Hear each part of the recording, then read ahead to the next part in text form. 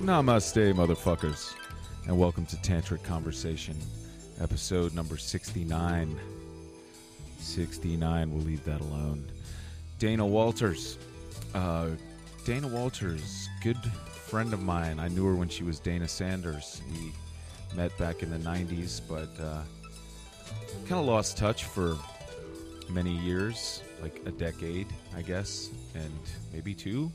And then we've just recently run into each other and struck up a friendship again, and we have a lot more in common than we did even back in the day, and it's been really cool. And Dana is a yoga instructor, and she is part of the nonprofit Project Yoga Richmond. I believe I got that correct. And not just a yoga instructor, but somebody for whom yoga is a spiritual practice and a discipline and philosophy. And we compare notes on how we see that. And I'm interested in yoga, even though I am currently practicing the physical kind of yoga, the poses, the asanas. I'm also interested in the concept of yoga as something you do on a sort of a ritual level. You just do to produce a Gnostic change, and it doesn't have to be stretching and holding poses and standing on your head. It could be doing a podcast. It could be having a conversation. It could be gardening. It could be surfing. All of these things, we tend to call them, I think, one of the pop culture things is to say there's a zen to it. It's kind of the same thing to me. The idea that you engage in something and you just keep engaging in it, not with the expectation that you're supposed to know why it's good for you or how it's going to be good for you. You just let it tell you by doing it. And you sort of trust in some kind of a transformation that occurs from doing this thing over and over again. And I have a lot of things like that in my life, and it's a relatively new concept to me, maybe 6 years old, that I should just do something. And then look in the rearview mirror and say, wow, that has produced a change. And generally, almost always, actually, I can't think of any instance where it isn't. It's a positive change. And this change is, I was reading today about it, like how is yoga defined online? And, one of the things, it's, anything engaged in with the goal of liberation. And what is meant by liberation, it's not transcendence per se. It is just being free from certain things. And, one of the things I'm engaged in is about sort of getting freedom from the bondage of self. And, the emphasis is on bondage of self, not self. There's nothing wrong with self. You can have an ego. You can have a sense of who you are and a sense of yourself as a distinct individual. But you should not be owned and controlled and imprisoned by that sense. It should be flexible, It should be something that, or ideally, there's no should to it, but I have experienced the benefits of being flexible about my sense of self and not being bound to it, and being able to sometimes flow with things and sometimes turn around and look at assumptions I've made and say it's possible that is not a skillful way of looking at that situation. It's not right or wrong. It's just like, that's not working, so let me try something else that might work better. So yoga for me is a physical practice, but it's also a way of looking at things, that I'm always willing to turn something around and look at it from the other side, because I'm ultimately interested in being comfortable. Not comfortable like comfortably wealthy, but not in pain and not at odds with my surroundings. And that is the thing I've gotten out of doing physical yoga, is that, if I can just get into some position that's uncomfortable and hold it for a while and breathe and relax and just say, hey, this is ultimately good for me. The more I do that, the more I find myself doing that when I'm stuck in traffic and I'm having an interaction with somebody that I am starting to get upset about. I can stop and breathe and take it easy, and that works a lot of times. The more often I am practicing physical yoga and I'm practicing other kinds of it, the more often that choice is available to me, not to just suddenly react. And I think that, to me, is the goal of any spiritual discipline, is that you're not behaving as a reactive animal, fight or flight. You kick a dog and it'll either turn tail and run or it'll turn around and bite you. And we have it in us to behave like that. We also have it in us to transcend that. And these things lead to transcending those animal things and learning how to use them the way they're, maybe not the way they're meant to be used, even better than how they're meant to be used. So we have a great conversation, Dana and I, about that sort of thing. And why don't we go ahead and listen to that? Hi, Dana. Hi, Curtis. How are you? I'm great today. Good. And you just rode your bike up to Churchill, your new bike. I did. Yeah. It was a nice ride. It was a lovely ride. My bike and I are getting to know each other because it's a new purchase. And I'm turning over new leaves. Oh, yeah? Yeah. What are the other leaves? So is this leaf, I will extrapolate, is about riding a bike places instead of driving?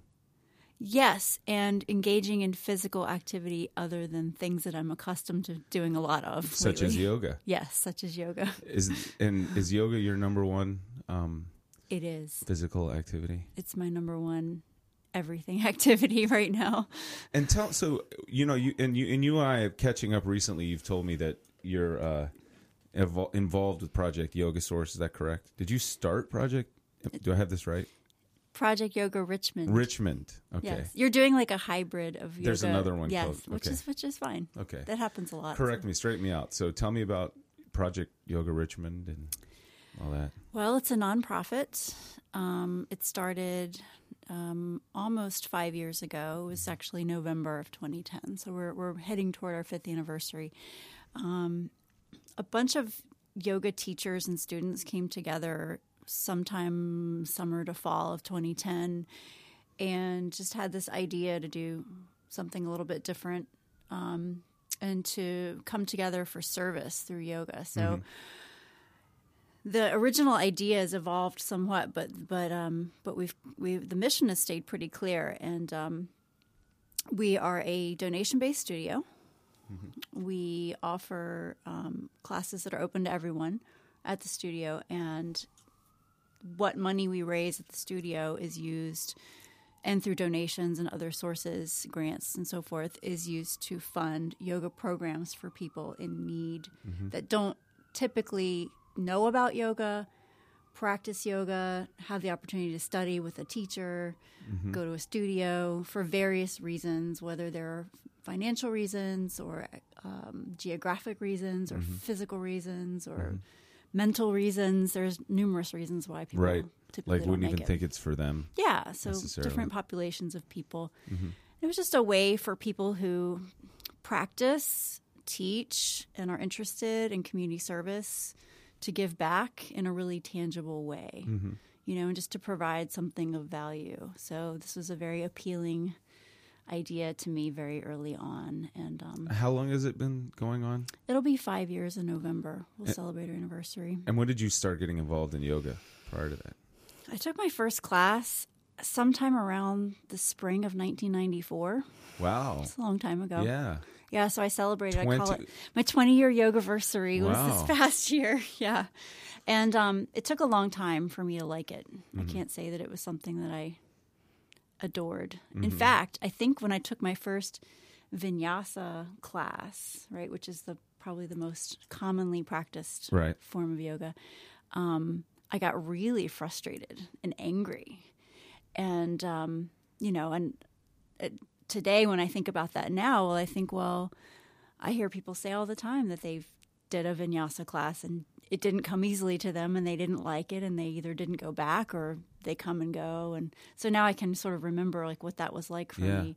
And I looked around and all I saw were people moving this fluidly, you know, and just beautifully like in and out of poses. And, to bring my foot up just felt like I had a weight tied to it, and the breathing didn't make sense. And anyway, but, I came and went, out of it for a number of years. And then sometime in the mid-2000s, it kind of started to take root. And was it purely a physical thing for you? And when did it stop being purely? I know. Okay, so was it ever not a spiritual thing for you? Because we talk about the spiritual bypass, and you and I have talked about that. And I want you to define what you mean by that in a little bit. It's a great question. It's one of my favorite topics. Yeah. So I've been thinking about this a lot lately, like a whole lot lately. And I think I used to say a lot that I came to yoga purely for the physical in the very beginning. But I've always thought of myself as a seeker. Always, always, always. I mean, I can remember, it's just as far back as I can remember anything. I remember wondering about spirituality and just wondering about my place and, feeling a little bit out of place, perhaps. And, on the physical level, feeling awkward. I was never a very physical person, athletic person. I didn't dance. I didn't, run. I didn't play sports or do anything physical. So a little bit of that sort of disconnectedness, I guess. Right. And just a feeling of being out of place, out of time. And I think maybe that initial resistance to yoga, the practice of yoga, to me was kind of like a wake up. It was like, okay, this is something that's kind of pushing your buttons, and maybe it's pushing your buttons for a reason. Yeah. I think about that now. Did you have that awareness then, you think? I don't know that I did, but... it'd be cool if you did. Yeah, sure. But it'd be great if I could be like, oh yeah, I remember. But things were very different then for me. Right. So based on the things that you and I have been talking about recently that we have in common, that seems like something you may have developed an ability to articulate.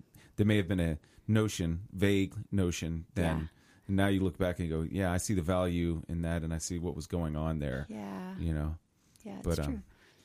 But so you weren't super conscious then, or maybe a little conscious that, I need to be challenged this way, and the frustration is a good thing. It's actually a... Yes, but the egoic mind that I have, and I would assume many people have and deal with in their lives, and it's a natural part of who we are, but yet it's to be dealt with, I guess, in some way, shape, or form, accepted or worked through.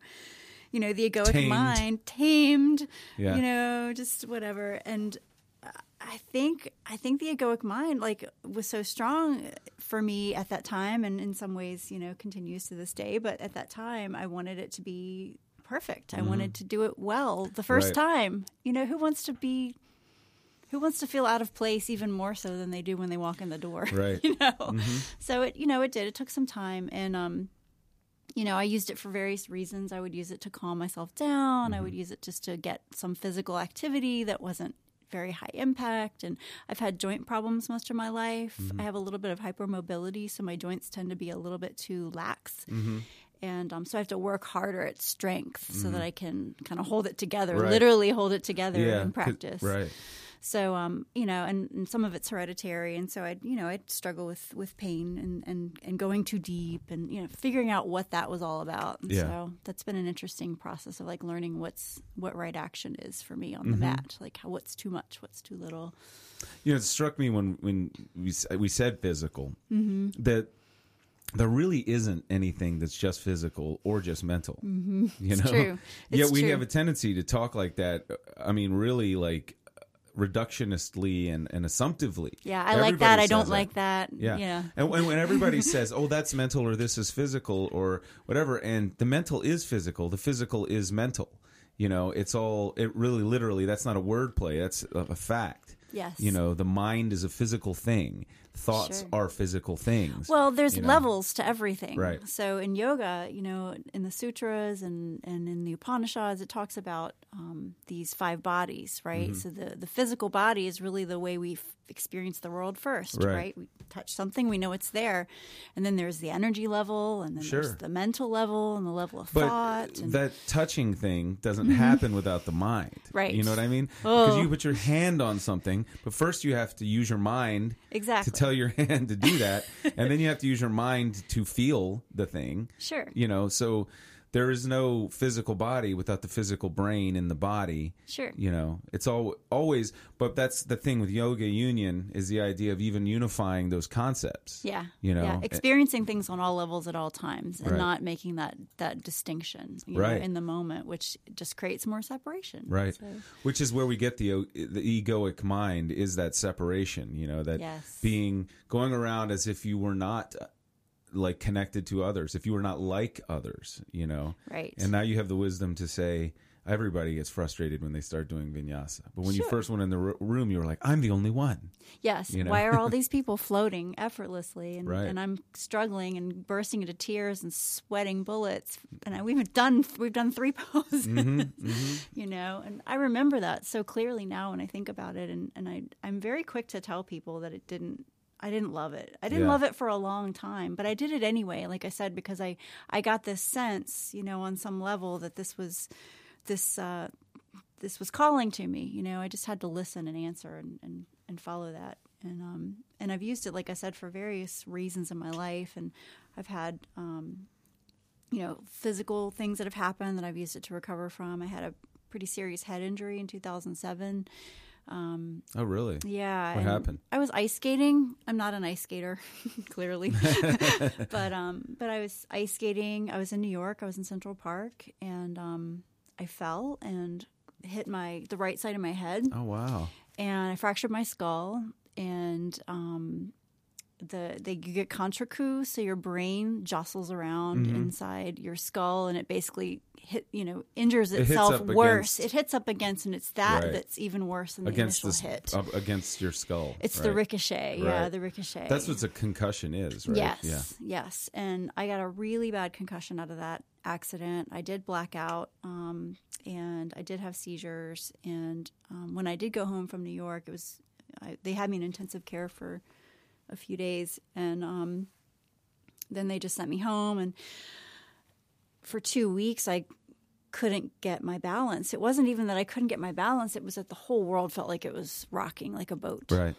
And so, you know, I had taken some classes, you know, been involved, done some practice of my own. And I couldn't go to group classes because I couldn't get my balance. Mm-hmm.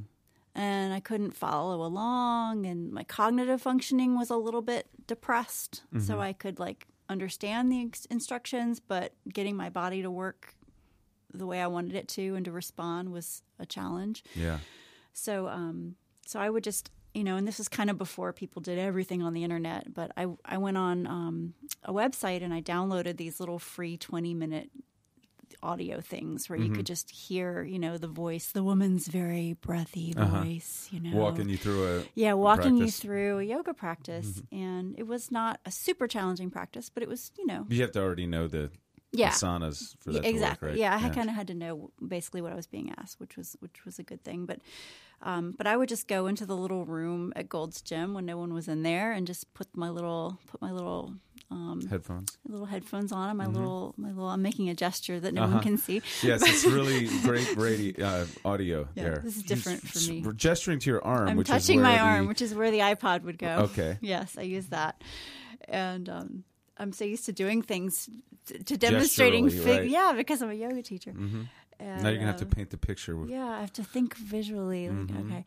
Anyway, so I'm in the little room and I'm taking the classes, and my balance starts to come back. Not only that, but I get stronger and stronger, and I eventually get to do things that I couldn't do before, which was a new thing for me. And I'm like, oh, if you do it and you practice, it works. Yeah. But you actually have to practice. Yeah.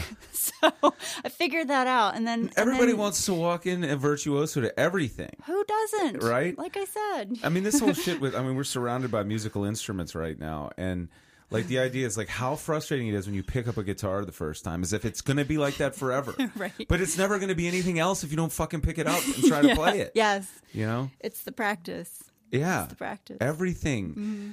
I mean, I've gained. Yoga's given me the appreciation for the word practice. Yeah, I had fucking none before.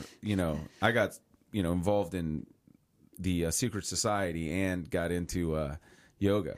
But practice was a word that I was like, I don't do that. And had no nuances to me. It was just the idea of. It means being by yourself, doing something repetitive and boring, and I'm no, where no one's applauding for you, right? And there's nobody gives a crap. There's no feedback. There's no affirmation. There's no no approval. No one cares if you do a handstand. Right. No one cares. You know what I mean? Mm-hmm. Literally, no one cares. So there's since I've been paying attention, and I'll be candid. I don't want to sound like some yogi here because I'm a lapsed yogi at the moment. I haven't been doing it, but I got really into it for a while, and First, I was like, this is awesome because this is thousands of years old. It's this ancient art, you know? And like, I think, and I watched this documentary my sister suggested to me. It was called Enlighten Up. Have you ever seen that? I don't know if I've seen that one. Well, there's this woman named Kate Churchill who's a filmmaker and a yogi.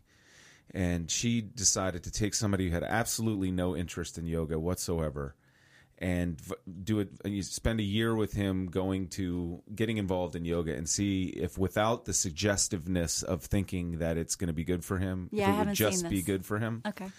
So they did that. But and in the beginning of it, there's all of these people saying different claims about yoga, like how it's 100,000 years old or it's 50,000, all of these things. And ultimately what it turned, is Iyengar basically took asanas and made it into what we call yoga about 150 years ago or maybe 100 years ago. I'm nodding my head. Yes. Sorry again. Yes. It's a pretty Western. That's my understanding. Yes. It's a Western thing, but created by an Eastern Yes. person. Although I will say, sorry for interrupting you, Not but at all. I It's will gonna be say a lot of that. on my end or On your both end? ends. Oh, great. It's allowed. So this precious train of thought that I might get on, which is so rare because of the thing I said I Right, just the went head through a injury. few years ago. Uh-huh. Yeah, might get interrupted. Great. Go Okay, that's all right. I can deal with it. Okay, I can deal we'll with put it. the kid gloves on since you're a mental patient. Totally kidding. Just hold up your hand. Just feel bad for me. This will be gone forever if you don't. Yeah, Okay. no, it's not true. I just may come in and out of things that I want to say and then forget them, which is okay. But there was a great exhibition in D.C. About yoga.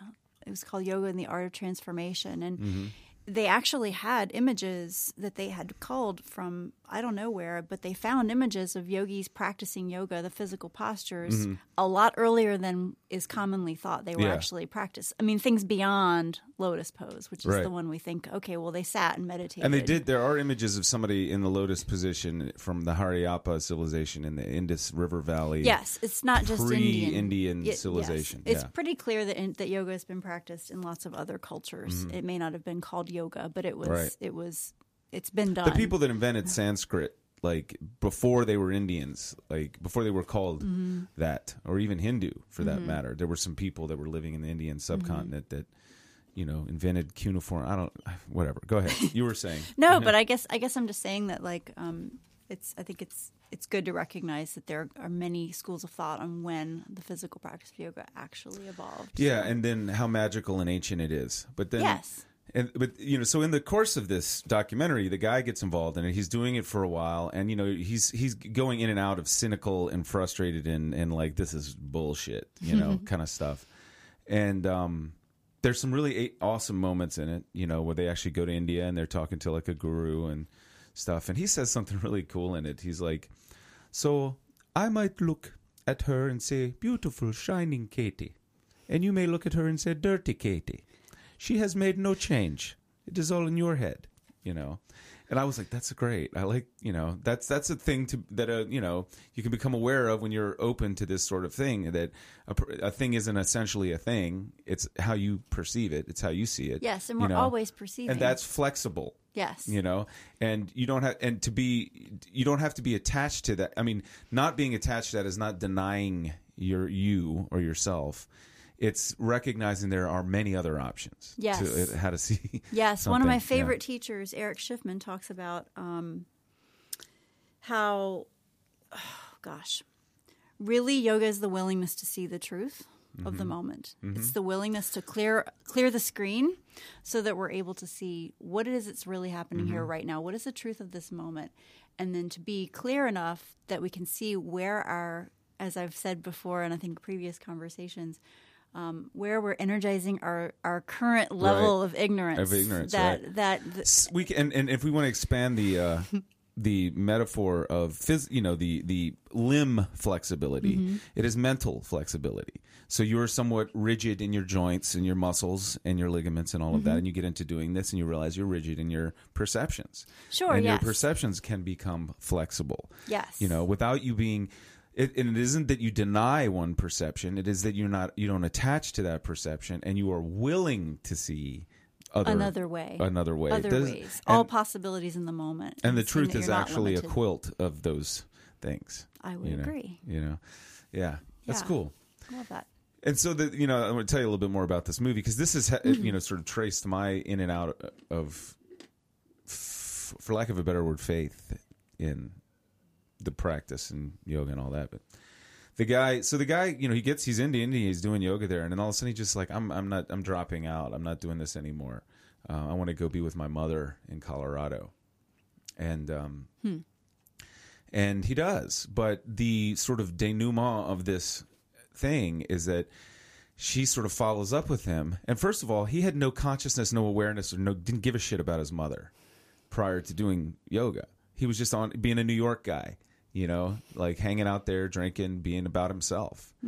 And he suddenly was like, my mother lives in Colorado. Colorado's a wonderful place. I like to rock climb. I love my mother. I haven't really spent time with her. I haven't thought about her. So he decides to go there. And the end of the movie shows him rock climbing in Colorado. And he's, trying to ride, and he slips and he falls. And not to his death. He's on a line or something like that. And then that's juxtaposed with Kate practicing yoga with a video camera set up, and she tries to do a headstand and she falls. And the idea is that, maybe the guy's not practicing yoga per se, but the idea of having this yoga that he does, a physical thing, a practice, he has been opened. It has changed him, Sure, a new possibility. Right. He didn't remain committed to that specific, practice, but he still has a practice, Sure. And same with her. Yeah. She's still working on her practice, and you're still failing at it. That this is it. It's you try and then you fail, and you try again and you fail, and all of the gift is in that failing and trying again. So some nice existential wisdom there at the end. Yeah. I like that. That's nice. Yeah, and very, very subtle. You should check it out. It's on Netflix. Interesting. Okay. And then, and so then I also at that very same time heard about this book. I don't know if it's called Poser. And it was written by somebody who's like a contemporary of ours. Like she came up in the 90s and was like a grunge, Portland, Oregon, Seattle kind of person. And then became a writer, got married, started doing yoga, and she was just looking for the right teacher. And the whole book is chapters with pose names. But at one point in it, she says, one of her instructors said, you just got to husband your gaze to the four corners of your mat. Stop looking at all these people all around you. Just do the thing in these four corners. That's where the practice is. Yeah. Yeah. Another thing that Eric says. Sorry to just echo. Well, look, if I need wisdom, I go to my teachers. Yeah. I mean, I didn't make any of this stuff up, and anything I say that I've learned for myself, I just learned from listening, either to the higher power or to my teachers. And that's where it comes from. So if I try to say that any of this is my idea, it's not. No, right. But yoga practice ultimately should teach us to trust ourselves. Yeah. To trust ourselves enough to listen where we're being asked to go, and then to go there. The willingness to do it, the willingness to move in that direction. So, look, if the guy said, okay, Colorado's calling to me, and he trusted that, and he went there, and he's happy, and he's trying something new. I don't see there's anything wrong with that. Whether or not he gets on his mat every day, like you said, right? It's just all part of the grand spectrum of what those possibilities are out there. Yeah, I mean, and we get very locked. And what I witness and what I see a lot, and definitely have experienced myself, is that I can get very locked into one way of thinking. And that if I absolutely don't get from point A to point Z, in the time frame that I think I should get there, well then, what's the point? Right. And I can get very tied up about that. But the point is, we claim spiritual progress, right. perfection. Right. It's all progress. It's all progress. Yes. But I've heard people say this kind of shit, as far back as like when we met in the early 90s, and intellectually felt like I perfectly grasped all of this wonderful feel-good speak of, it's sounds the practice. good. Yes, I get it. Meanwhile, glug, hate on everything, right. Whatever. Cynicism, anger, that's my yoga, And until I did actually start doing these actions, like try to get on a mat. There is something, you can't fucking think your way into any of this stuff. No, you can't. Know? You just have to feel your way into it, literally. Yoga's a break from thinking. It's a break from thinking, which is not a bad thing. You know, we put a lot of stock in thought and thinking and ideas and conscious awareness and all that stuff, and like, you know, manifesting and like all that stuff. But yoga is just like, it's a felt experience. And we like to shut ourselves off from felt experiences. Well, if things are intense, we don't like that. Right. You know?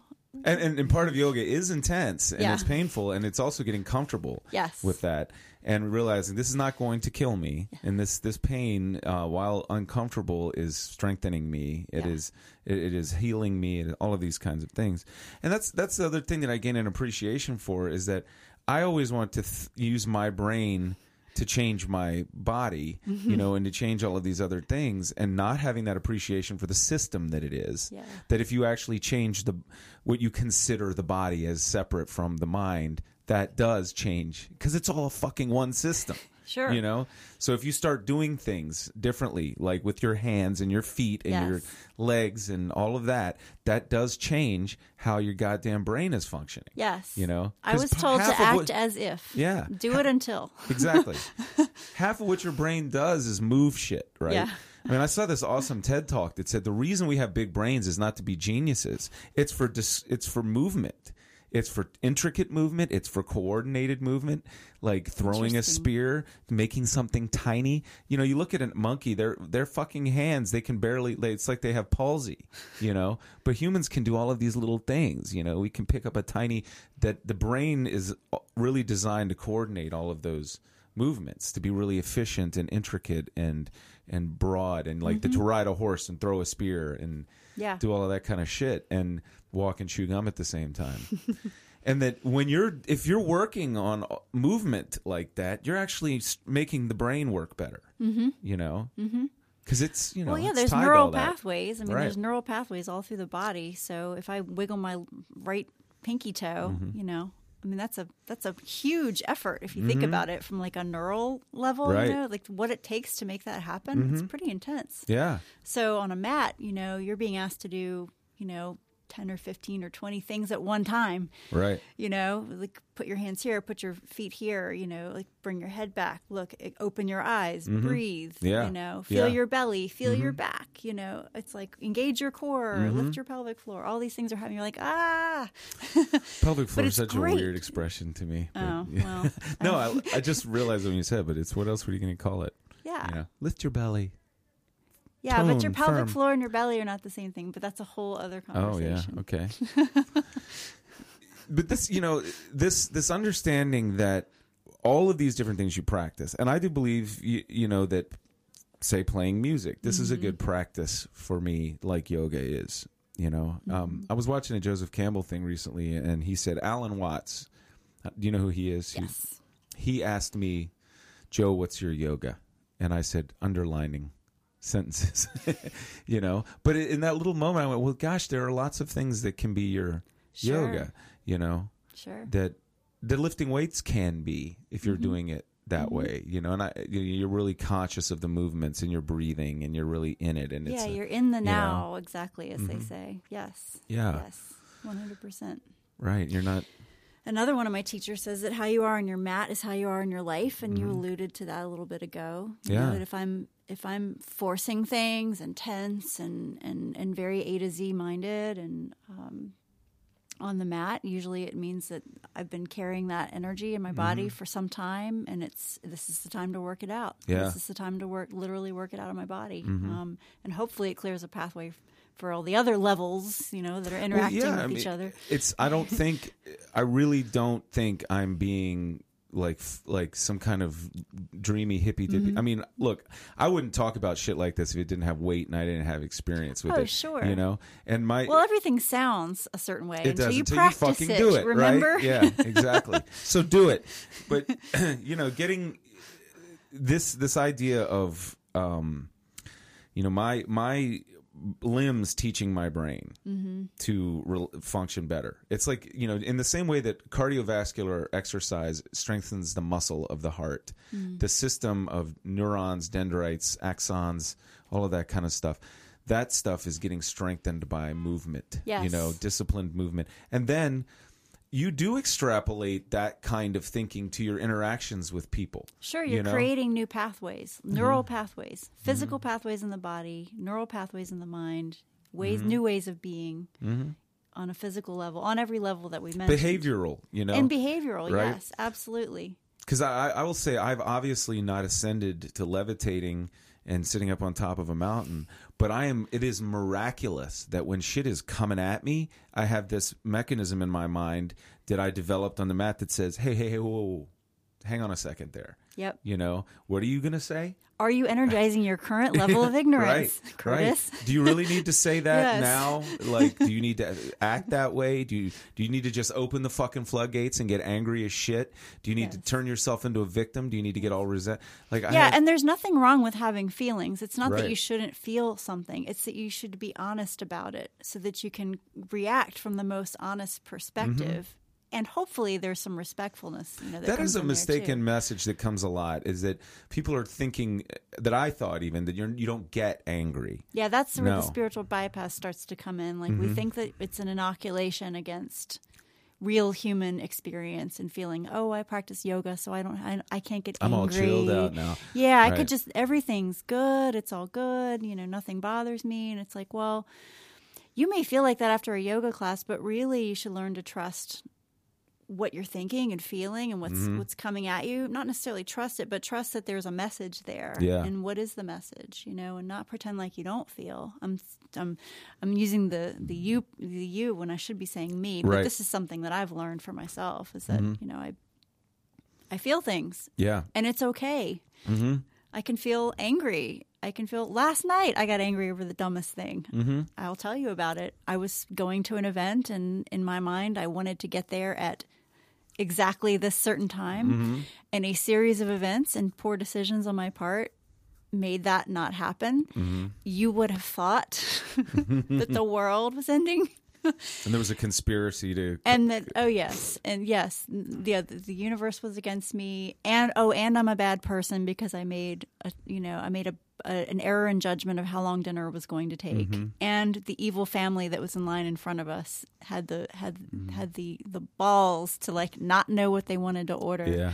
Yeah, that kind of stuff. Like, that's the stuff I'm talking about. But the fact that I can sit here and talk about it and be like, yeah, there's nothing shameful about having that experience. We're humans. A very important term, the shame thing. We do that. We're doing most of this shit to ourselves, including Totally. Shaming ourselves. Yeah. And it's about cultivating an internal environment that isn't like that you don't then spill out into other people. Yeah. It's letting yourself off the fucking hook. When you get angry, first you let those people off the hook that you just got angry at. Who have no clue that I'm angry at them anyway. They just dare to exist Exactly. in space in front of you. And yeah, this because I can do yoga, get in my car, and get angry as fuck, like in traffic immediately,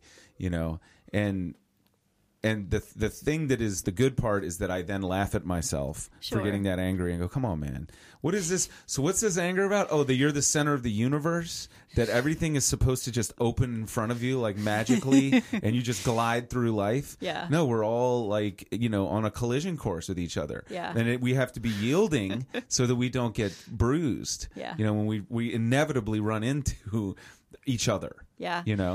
Yeah, and again, I have to credit my teacher with that. My teacher, Rolf, told this great story during teacher training where, he sits in front of us and gives this incredible wisdom, just really tangible pieces of wisdom. But then he turns right around and talks about how he was a jerk to the guy who was waiting on him at Starbucks. Yeah.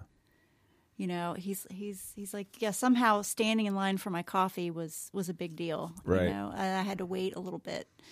And just that humility, I just appreciate that. Yeah. Really, more and more I appreciate that, that sometimes I'm a jerk, It's a fucking way more comfortable place to exist to be, give yourself a break, Yeah. And then when you're giving yourself a break, you start giving other people a break, Yeah. But that was a thing that was and I hear people that haven't I mean, I'm so lucky. I was a big fuck up, so willingness was thrust upon me. Humility was thrust upon me. Like I say, there are people who are born to humility, and then there are others that have it thrust upon them, like greatness. I had no choice, but I obviously fucked up, and was doing a lot of fucked up shit. So I can really not delude myself that I had it all figured out. And so I have that crack in the door. Light is getting through there. And I interact with people who don't have that crack in the door. And I remember that I used to think that what art was teaching me and what music was teaching me and all of the creative expressions and freedom and all of this was about being 100% whoever the fuck you were whenever you were fucking like that, and everybody just deal with it, Right. And that's being an authentic human being. Right. No, that's being a child. Yes. It's being completely subject to your ego and your will. Not, yeah. It's a good point to make. It doesn't mean that you can do anything you want and it's okay. Right. It also doesn't mean when you start to develop a pause around that. You start to develop some mastery of skill, the skillfulness. When you develop some skillfulness around your reactions to life, you have not become a Vulcan. You have not ceased to be human. Yes. You have actually become more human, because an animal just does what it feels like doing in a moment. Yes, the reptilian brain. Right. Yes. A human can I say, can nerd out on this I stuff don't all have day. to kill this person right now. Yes. I don't have to fuck this person right now. Right. I don't have to eat this. I don't have to drink this. I don't have to do any of this. I actually have choices. That's what a human is someone with choices. Right. Like we're not slaves to our environments. We're not anything. Yes. This is our the big distinction. Yes, and even like our free will, it's like, am I making a free will choice to have a limited experience? It's like, I'm going to do this because I choose. To this I'm ignorance. entitled to this. Yes, but then you're locked into that one way then because you've now chosen. Versus stepping back and saying, okay, what are the opportunities here? And getting back to the yoga piece. Did we ever leave it? We actually have. Well, right, but to the this organized. This is tantric conversation. I totally agree. You've not lost me there, but the yoga principles specifically, the very first one that's mentioned in the 8 limbs is ahimsa, which is non-harming. So if I'm practicing yoga, am I going to bypass the very first word, the very first rule? So when I rush into the room and get the best spot in the studio. What are my choices? Exactly. What are my choices here? And what are the choices that are going to at least limit harm? I mean, I may not completely, I might step on a bug walking into the room. That's not my fault, but I mean, I'm going to do my best not to. Right. But there's very little you can do that doesn't cause suffering. Exactly. You can minimize it. You can minimize it. Yeah. You can minimize the amount of suffering, which to me is a noble pursuit. It is. Yeah. Yeah. And to me, that's the magic of if there's a buzz to be had in life, if there is something sort of transcendent, spiritual, magical, all of that stuff, it is that practice. It is a very paradoxical thing that the most sort of transcendent thing I can do is engage really skillfully in the mundane. Because that really does open up some amazing shit. The world does seem to be a different place. And the mundane is a great time to work on it. Right. I mean, that's where you are most of the time. I'm very exactly. It's happening. I mean, the first word of the Yoga Sutras is now. The word now. Yeah. Happens right now.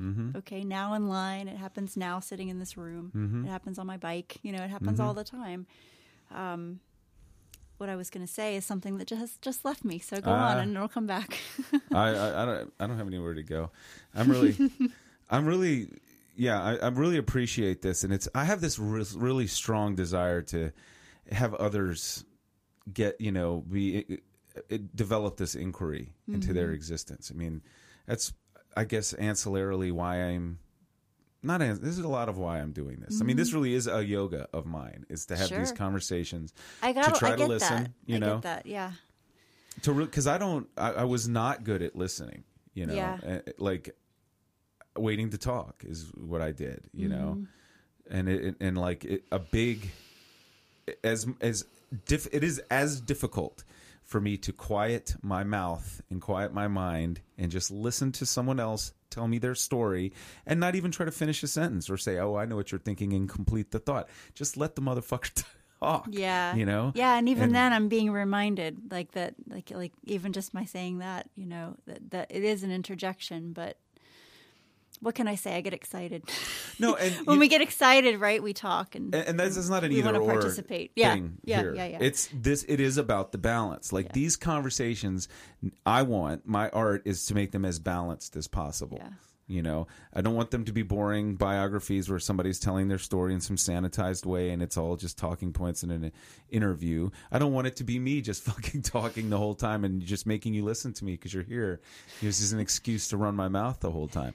And they seesaw, you know, a little bit like that. But if we can really get some good balance of both people giving and taking, you know, that's that to me, that's the yoga for going out into the world, you know, because I got to get what I need, and so do you. Mm-hmm. And we can yield where that is interfering, you know, and then perhaps we can even support each of us. And if I do that with each person in my life, perhaps that will generate that kind of flow in, you know, sort of like the butterfly flapping its wings and creating a tsunami. Yeah, you know? And look, I'm the first to say there's not enough opportunities for real connection. I mean, we have what we think is connection now, where we can just spout out whatever thought is on our mind and just put it out there on the internet, and some people are going to agree and some people will completely ignore it, and some people will say that's bullshit, and maybe you'll get a little like click or a little heart. Affirmation. Little affirmation. Oh, it feels so good in my reptilian cortex. Is that exactly? I feel so much better now. Thumbs up. Oh, well, let me have another one. How many did I get today? Yes. Who didn't give me a thumbs up? Oh, resent now. Now you denied me pleasure. You denied me affirmation. You denied my existence. But to get to your point, you know, giving someone your time and your interest and legitimately being interested in what they have to say, what their story is, you know, maybe even without reading into the higher meaning of it all, but just that connection. We just don't have, I know, it's very hard. But you're saying just in general, not necessarily this. There's very seldom people just really try to get together and have a conversation. So it's kind of like a nice little ode to that, which I appreciate. Right. And then when people listen to this, they get to just try it without risking anything.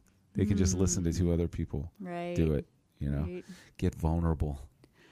That's another good one. Yeah. Don't be afraid to say something stupid. Just, you know, I mean, and I get done with these things and I'm like, oh God, I want to go in there and just edit that and take this shit out and make myself sound like I always know what I'm talking about. Yeah, no edits, no do-overs. No, that's like a yoga class, man. I can't tell you how many dumb things I've said in yoga class. I'm like, that made absolutely no sense. And I forgot to do the right side. You know, I've been a couple times I've woken up in the middle of the night, my eyes have like popped open and I've been like, we didn't do that whole thing on the left side. Oh God. Yeah. That would make me crazy. I'd be like that person in the teacher. Yeah. My left side. Yeah. Or just like, you know, I'm just not sure. I'm not sure it was that good, you know, or whatever. But then that's the ego, I guess. But yeah, I get that. You don't get to edit. You can't edit a yoga practice. And, you know, we talk about the ego has so many different, you know, for me, like for many years it's had, there's the idea of conceit. There's the idea of being egotistical. Like it's narcissism. It's all of these things. And more recently, I had a concept introduced to me, the idea that consciousness, real consciousness, is a thing that we are picking up. Like it's a transmission, you know, that is a life transmit. Like, I mean, and it can make like scientific sense to think that if we all evolved from the same initial biological organisms, then there could very reasonably be a connection and a flow of a certain kind of consciousness that's basically like it's the internet, right? And then the individual computer that we are has an operating system, and that's the ego. And the ego is your Windows. It sort of filters everything and puts it in a meaningful order. It runs the machine, right? You know? Yeah. And it can get too big for its britches. It can forget that there's a greater operating system. Yes. That it's like, no, it's just about me eating and fucking and reproducing, getting my material, my stuff, me, you know, and it needs to be reminded and it needs to be trained back into its place, you know, as you do have a job to do, but you're not king, you know, you're not in charge. There's another agenda. Yes. that has to do with all life, and we'll start with just the little systems that you belong to, like at work or in your family and stuff. Yes. But it's ultimately like there is a consciousness that's flowing through you that I know as my conscience that says you really shouldn't do that. Don't be an asshole to that person. Don't lie to that person. Don't take that. Even if it's a slurp of milk, like there's a part of me that's saying that's not skillful. It's not putting it in that language. It's just saying, no, don't act like that. Yeah. But if all I'm doing is worrying about the operating system that's running this machine, it just says, fuck them. Yeah. Fuck, I do what I want. I take what I want, you know? And I think that's the majority of what, leading out psychopaths, that's the majority of the evil that's done in this world. As a person having not listening to the conscience, only listening to the me, I, me, my thing, Right. But yes, and I don't judge them. Not right. I recognize that is a tendency that I have just as much as anyone else. Sure. However, which is compassion. But it also makes me very grateful that I, at this age that I'm at, whatever age that is, currently it's 41, but at whatever age I learned it.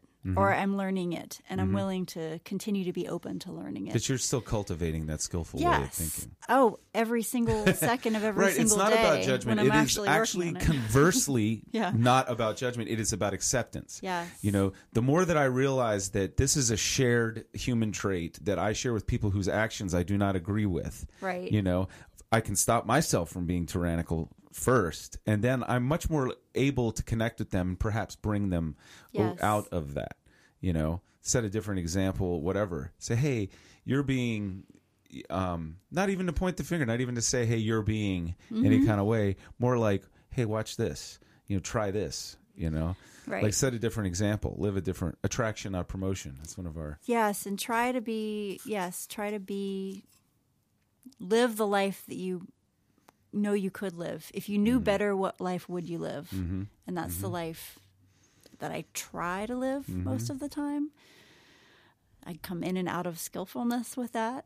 I think most of the time I do an okay job. You seem all right keeps to me me. in pretty good standing. So, I mean, look, I was going to say too. Again, it's still on the mat. You're not comparing yourself to anybody. Oh yeah, no, on the mat, off the mat. I don't know.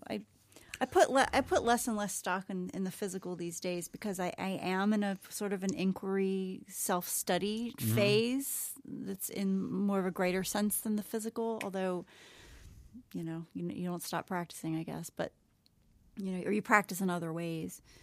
But what I was going to say is, it's so funny how we were talking about the day-to-day, the mundane, and that's where the work is done. Typically, I'm the kind of person who is really good at accepting big things that happen. Death, financial hiccups, illness, and loss, and things like that. But it's those little minuscule things that I think should be in my control, but aren't really in my control. But yet, they seem so manageable. Right. But then there's so many of them. And then all of a sudden, I'm trying to manage every little detail. So the thing I've learned to do most lately is relax. Can we talk more explicitly about the thing that we have in common, In what regard? That secret society thing? Like, I don't know how secret it'll be, but yeah. Well, the principles of, we're not, I guess, this counts as the level of press, radio, and film, I think. Sure. Right? So neither one of us are any kind of authorities on this. That is true. Right? But we have an experience with the principles that have been laid out in 12-step programs. They're just good guidelines for living. They are. Yes. So I wanted to have a conversation. I mean, you and I have had experience where that shit has opened doors to doing things. Most certainly, yes. And it's not a restrictive thing in any way. It's not a you've got to be a Christian. You've got to be this. No. It's not. It's just it actually, for me, it freed me up to be having this kind of a conversation with you right now rather than Here's why I think it works really well early on. It's cognitive. We hear the things that we need to hear, and it gives us some guideposts, right? Like some ideas that might be different from what we've been operating on, until we're able to physically do otherwise, do something different. I am grateful for that, for those principles and for that. And I'll never turn on them, and I'll never Right. say anything negative about it. I'm aware for me that there is a physical component that has to be present as well. Because I'm a multi-dimensional being like anyone else. Sure, sure. But for me, that's why yoga is so important. Yeah. But that's part of the as you understand it clause. Sure. And my understanding is that it's on multi-level. that's it's my physical. spiritual practice. Sure, but yeah. it says find something Yeah. like that. Yeah. You know, it doesn't say do this, it says find something that Exactly. works for you, you know. And for some people the yoga is coffee. The yoga is setting up chairs. Sure. The yoga is, Shaking people's hands and giving out numbers and Yes. taking numbers. and goddamn phone listening calls. in those there, no matter how you disagree with some crazy shit somebody's saying. Yeah. To Yeah. just that's part of the meditation Yeah. that is called for, is to shut up about your agenda while you're in there and listen to somebody other stuff that's going on. Sure. The sickest fucking person in there can teach me something. You know, the craziest You bet. person. You know. Yeah, you bet. But I've recently somebody posted this article on Facebook and said it's a crock. It's time we accepted that it only works for this percentage of people. Blah blah blah. And this fucking fallacy. It's like saying we should shut down all the gyms because they don't work to get everybody skinny. You have to fucking go in there and work out.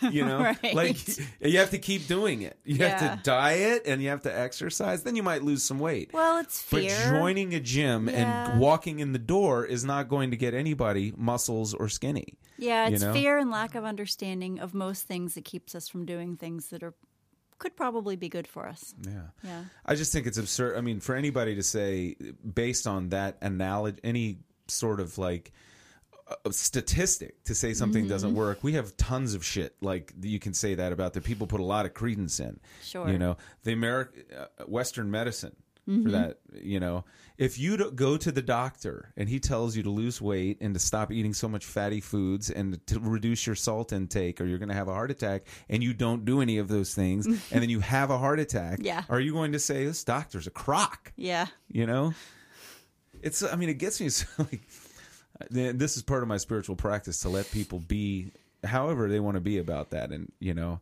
it's just a shame to me that there are people who could benefit from that shit that would listen to that, you know. That is probably true. But But that's not, it's not up to me. It's not up to me. It's Right. not up to me. And I'm just grateful that it exists and that I have been able to witness transformation such that it can also have transformed me, which it did and does. Yeah. So I'm grateful. And here's some of me taking my own advice, is that I get upset about that. I Yeah. get angry about that. Yeah, I see that. And, It's okay. And I can now say that's not skillful. And like the four corners of the mat apply to the four corners of that room Sure. and that chair. And that's my chair and I earned it. I paid for it. And it doesn't matter if anybody sitting next to me, the next chair over, the next mat over, gets what I'm getting out of it. Yep. That's their practice. Yep. You know, that's them practicing these principles or not in their affairs. And so I've learned to catch myself now and realize, listen to you, Curtis, you're being very adamant and angry about this. And it's like, that's not skillful, Yeah. you know? Yeah, but you know what that feels like in your body too. Mm-hmm. You know, I mean, you probably know what self-righteousness Yeah. or anger The or adrenaline. things should be this way. Yeah. And yes, how you can like go on that trip, and it's quite a trip and it can take you far off the path maybe, or far onto Or a you path can that unplug from it. Yeah, or you can unplug from it. Or you can just say, look, oh, wow, I was on that trip for a little bit. Okay, let me Yeah. just take a breather here and just, yeah. There's a demonstration Yeah. of what we're talking about. Just putting it into practice. Exactly. That's right. Let's take a deep breath. And Yeah. I'll say too, I can say this because I am a yoga teacher, and that another thing that I try to practice a lot that I don't is remembering to breathe. You know, it's so several times a day I'll catch myself, take a deep breath, Dana, you'll feel much better. So, Yeah, and the I always do. physiological reasons for that I understand are, if you're in short, rapid breathing, that's engaging your fight or flight Yes. thing. That's telling you and Yes. your body's saying, "Oh, we got to get out of here." Yes, you know, sympathetic we gotta nervous system. Yeah, we Yep. got to fight. Yes. And then if you're literally sending a telegram to Yep. your nervous system when you take a deep breath. Yes. No, we're not in danger. It's cool. You can go back to what you were doing. It's just going. Yes, and Yeah. it's the vagus nerve, and it's sometimes referred to as the wanderer. So it wanders throughout the body, and it manages all of your systems. All your systematic functioning improves when you take those deep breaths. Huh. And they say, I don't know who they are, but I Right. heard somewhere in my meanderings in my study that it only takes 3 conscious deep breaths to actually start to experience some of those benefits. I mean, 1 is a great step, sure, why not? But, if you can take 3 conscious deep breaths, that it actually does begin to have a physiological effect that will calm you down, or that will just help things to start to move and work a little bit better than maybe they were 10 seconds ago. Yeah. So, yeah, it's very interesting. That's funny. There's this band called Poperatic that I ended up downloading their record because some of their music was in a movie I liked. And their album is called Vegas, the Wandering Nerve.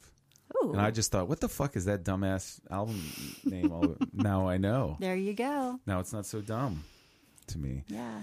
Yes, my aunt has a massage and Reiki and all different kinds of stuff thing that she does called Minding the Body. And I think that's what it's called. Yeah. And yesterday, and she's kind of a card too, and yesterday I walked into this thing and she asked me some question and I said, and she went, and like, and like laughingly said that. And I'm like, that's the mantra right there. Not Yeah. More often than not, I default to than home. That's for Yeah. sure. Yeah. If I'm not thinking about it, consciously attending to it. Yeah. But that is a better, being unsure is a better place to be than being completely convinced. of something, Definitely. Definitely. Oh my gosh. Yeah. And when I get into a lockdown phase, I can't possibly learn anything. Like there's no learning happening. That's right. There's very little living actually happening when I'm locked down. But when I'm able to relax a little bit and a little bit of trust, then I'm like a little bit more fluid, and so then that channel you were talking about, right? That I can actually pull in some of that, some of that wisdom and that knowledge, and actually hopefully make The Kundalini. Okay. It comes the other way. Yeah, Kundalini goes up. Yeah, but it's that It's a channel that's two-way, opening. yeah. It's the channel. The Kundalini goes up and it extends upward. So yeah, it's connecting to that bigger energy. God damn it! I had something I wanted to say right there. And I lost now my it's train gone of thought. forever. But it's that. Beginner's mind. Yes, That's beginner's right. mind. Yes. That I believe. I mean, you're 41 years old. You look great. You look like a inspired, happy, engaged person, and that's a lot of what youth is. And I think beginner's mind, that openness, that receptiveness, that flexibility, that will keep you younger and vital. And I'm not just the physical appearance of beauty that comes from a vital living. I appreciate that. Yeah. And I agree. In some ways, That's why I look so fucking on good some at days. 45.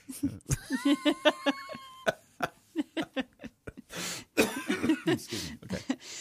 In some ways, on some days, I feel very much younger now than I did when I was, say, 21. And I think it's because I've been able to regain some of that childlike beginners, figuring it all out kind of mind that was kind of flogged out of me through family choices, notions of adulthood, experience, things I thought I was learning that I wasn't learning, unskillful patterns of being, people I was hanging around with. I mean, all kinds of things that kill, that sort of kill that childlike right. instinct. They shut now down I the feel inquiry, like shut down the energy. yeah. I mean, that seems to make very practical sense to me, that if you're engaged, if you're excited, if you're questioning, you're wondering, is your mantra, that your body is being told there is life to be lived. Stay alive. Keep repairing. Yes. Keep going. Go for a bike ride. Yeah, there's a point to it, and it's not that you need to just keep a job at Walmart.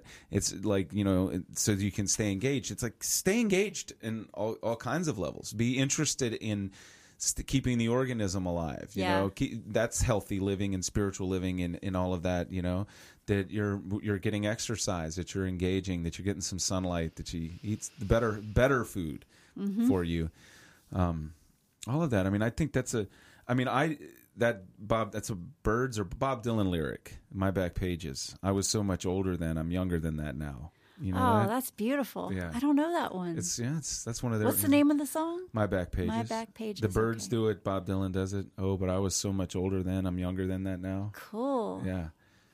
That's a nice notion. Mm-hmm. And that's literal. It's not a clever play on words. The I can be younger, sure, than it was 20 years ago. And I know I was fucking old and done, 20 years ago or 10 years ago. I really wasn't feeling that. I was shutting down. I was getting very cynical and negative. Yes. Yeah, it's deadly. It is deadly. It's deadly on a physical level. I mean, it's not good for us. And it's certainly deadly to relationships, to be that way. Again, it's harmful, and if I'm trying to be a person who's practicing some sort of spiritual path and engaged in some spiritual self-study, which is the path that I'm on, I don't want to hurt people. I don't want to be a harmful person. I want to create something of value. If you like yourself, you can like other people. Yeah. If you really cherish and honor and nurture and all of that stuff, whoever the hell you are, the child in you and all that kind of stuff, then that tends to be how you act towards other people. Yeah. Yeah, but I mean, again, I'm a human being, so I get fearful. I get caught up in the moment, and I'm not sure the right thing to say, and so I won't say anything, and then, I should have told her that was a great idea and that I appreciated her. Why didn't I say that, when she had that idea? Yeah, you can amend that. Yeah, I know. I can always, There's plenty of second chances. Do more of that. Yes. Do more of that. So that's what I'm trying to do now is be aware. Anti-head up assitis. Exactly. That is the greatest relief for a lot of discomfort, is just pull your head out of your ass and pay attention to somebody else. Yeah. When I was at my worst, I had a guy in my life who's my, we call them sponsors, whatever you want to call it, a guy that is a lot like me, that reminds me shit. And he used to say, listen, why don't you shut the fuck up, go over to this place, get up on the porch, find a guy that is looks like he's even worse off than you, and ask him how he's doing. Shut the fuck up and listen to the answer. Yeah. Yeah. And I needed to be talked to like that at that time. And I really I consider it loving. I don't consider it, hard, brutal. tough love. Yeah. I heard it and I listened to it and I recorded it and I acted on it when he spoke to me like that, and I got a lot of relief out of that. At my worst, to go say, that guy is trembling and you can barely hold that cigarette straight in his mouth right there. He's not talking to anybody. He's all the way in the furthest corner of the porch. He is manifesting something that I know how that feels, and I can go over there and I can be the one person that's like talking to him, and I no longer feel like I'm that guy. Yes. Yes. Well, that channel has been accessed. I heard a really great talk recently. What was the name of the site? It was something someone shared. It was on SoundCloud, and it was called Authentic Education, and it was a talk with an educator, storyteller named Michael Mead, and he talked about how he's a contemporary of Jack Kornfield, the meditation guy. Yeah.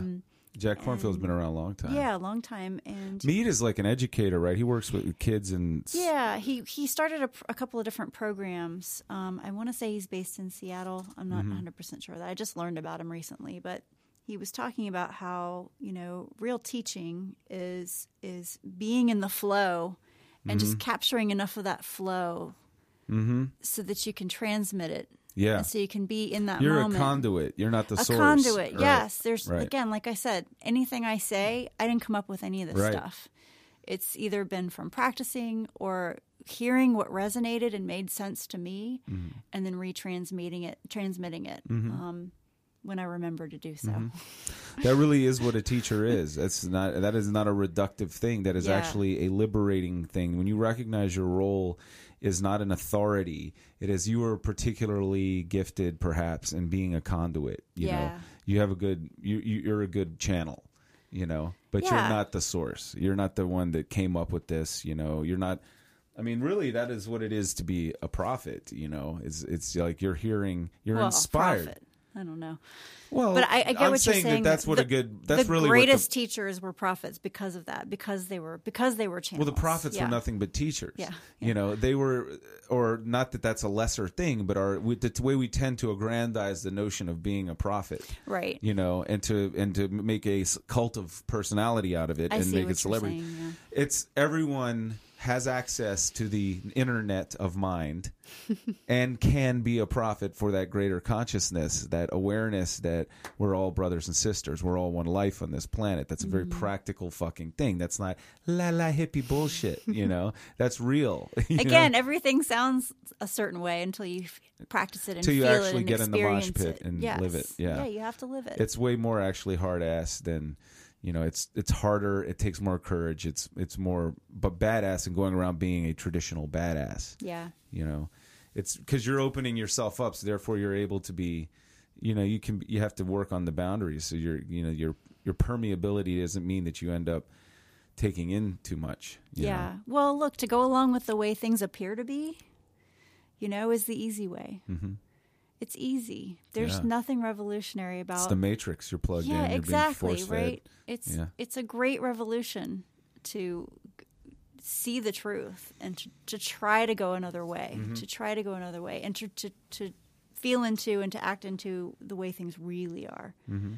Which we have to be. I always feel like be careful about the use of the word "real" and how they really are. Yeah, because I have absolutely. That's humility too, is to recognize that I will never have more than a bug's eye view on this. Yeah, you know. Yeah. But that awareness that I can't see what really is. Yeah, you know. It allows more of that to get in than when I become decided upon what is real and what isn't real. Mm-hmm. You know that. You know, look, it doesn't help me to function in three-dimensional space to know that actually all of these are fluid particles whirling around each other at incredible speed. But when I do contemplate that, it helps me to be flexible in my thinking. Sure. You know, not to get hung up on these objects. Yes, these objects, I have to interact with them according to the rules of physics, and they are here, but there's more to it than that. And then I can be that way with ideas, and I can be that way with interactions and jobs and all the other stuff that, you know, makes up the fabric of existence. And like once you have a glimpse of that, it's kind of like you can't unsee it. Mm-hmm. You know, you saw it, you experienced it, you got a sense, at least for a moment, whether you were meditating or practicing yoga or listening to someone, and you got completely, you know, involved. Or taking a heroic dose of psilocybin. Right. Maybe in another lifetime, Curtis. Not for me, for Terence McKenna. No.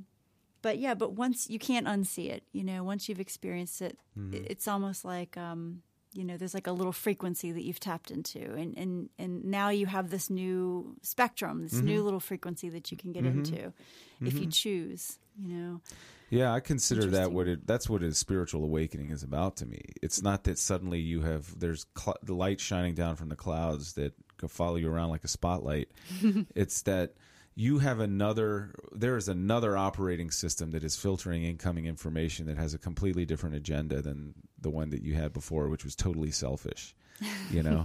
At least for me, I have a different one and I still have the selfish one, but I also have this other choice. I can put this other lens on it. Exactly. But until you've cleaned that screen, I've heard this metaphor of cleaning the windshield, right? If you drove your entire life on a dusty road and you never stopped to clean the windshield, I mean, you'd be missing so much, so much. So we have to have some practice. And you would get conditioned to that's just what a windshield is like. Like you think that you've got like this little dust-free little hole to look out of, or that everything has this haze over it, and then you stop and you do this little practice or whatever, and all of a sudden your screen is clear, and it's like, okay, now I feel better.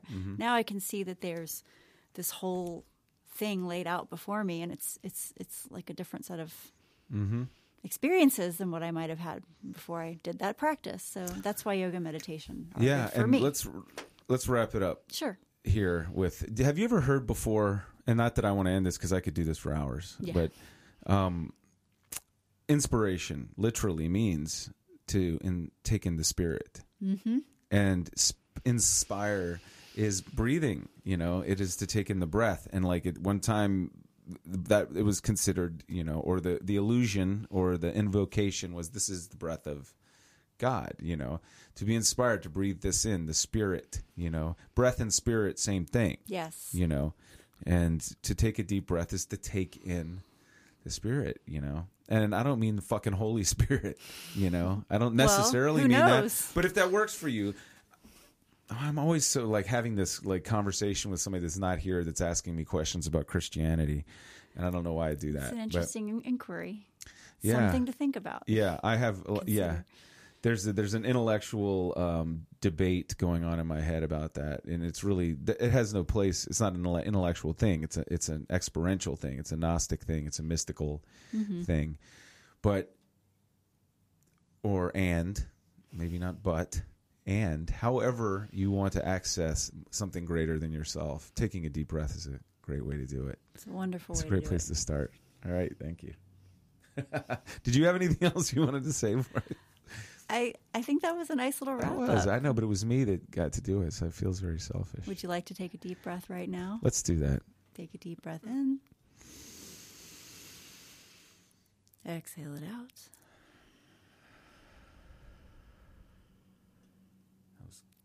Good shit, man. Take another hit of that. Yeah, there you go. Good little chat about yoga and so on and so forth. I keep forgetting at the beginning of this podcast to tell you my name. My name is Curtis Payne, and I don't guess that really matters that much. It's not about me, even though I struggle with that, as we talk about in there, the balance between it being about me and not being about me. Know that I know that it gets out of control sometimes, but I got these burning desires to talk about things, and people come over and we get on the subject, and then I'm rolling. But I was still working on that balance because I really want to know more about my guests than I let on as how I seem to sometimes. So, hey guys, if you're enjoying Tantric Conversations, this is number 69, and 69 of them, and it's a lot of entertainment and a lot of something on there for free. So if you like it and you value it, go by the page, tantricconversation.com. There is a donate tab, and you can make a PayPal donation, which would be greatly appreciated. Practice the principle of dana, which will giving. It's good for you. It's good for me. See, I'm giving. This is dana. Giving to you guys. I'm sitting here on a Sunday when I could be out playing around in the sun or doing something else, and I'm posting a podcast because I think you would dig it. So tell me that you dig it. You can just tell me you dig it, but also money is cool. Because it just symbolizes something. If you like it enough to give money for it, you must really like it, right? Oh, I feel sleazy talking like that. I never did like it when I would listen to other people's podcasts or even our NPR when they're asking for money. It gets really gross. Maybe I need to turn around and practice dana myself with NPR and other podcasts I listen to. I think I'll go do that now. Enjoy your whatever day this is that you're listening to. Enjoy it. And I'm out.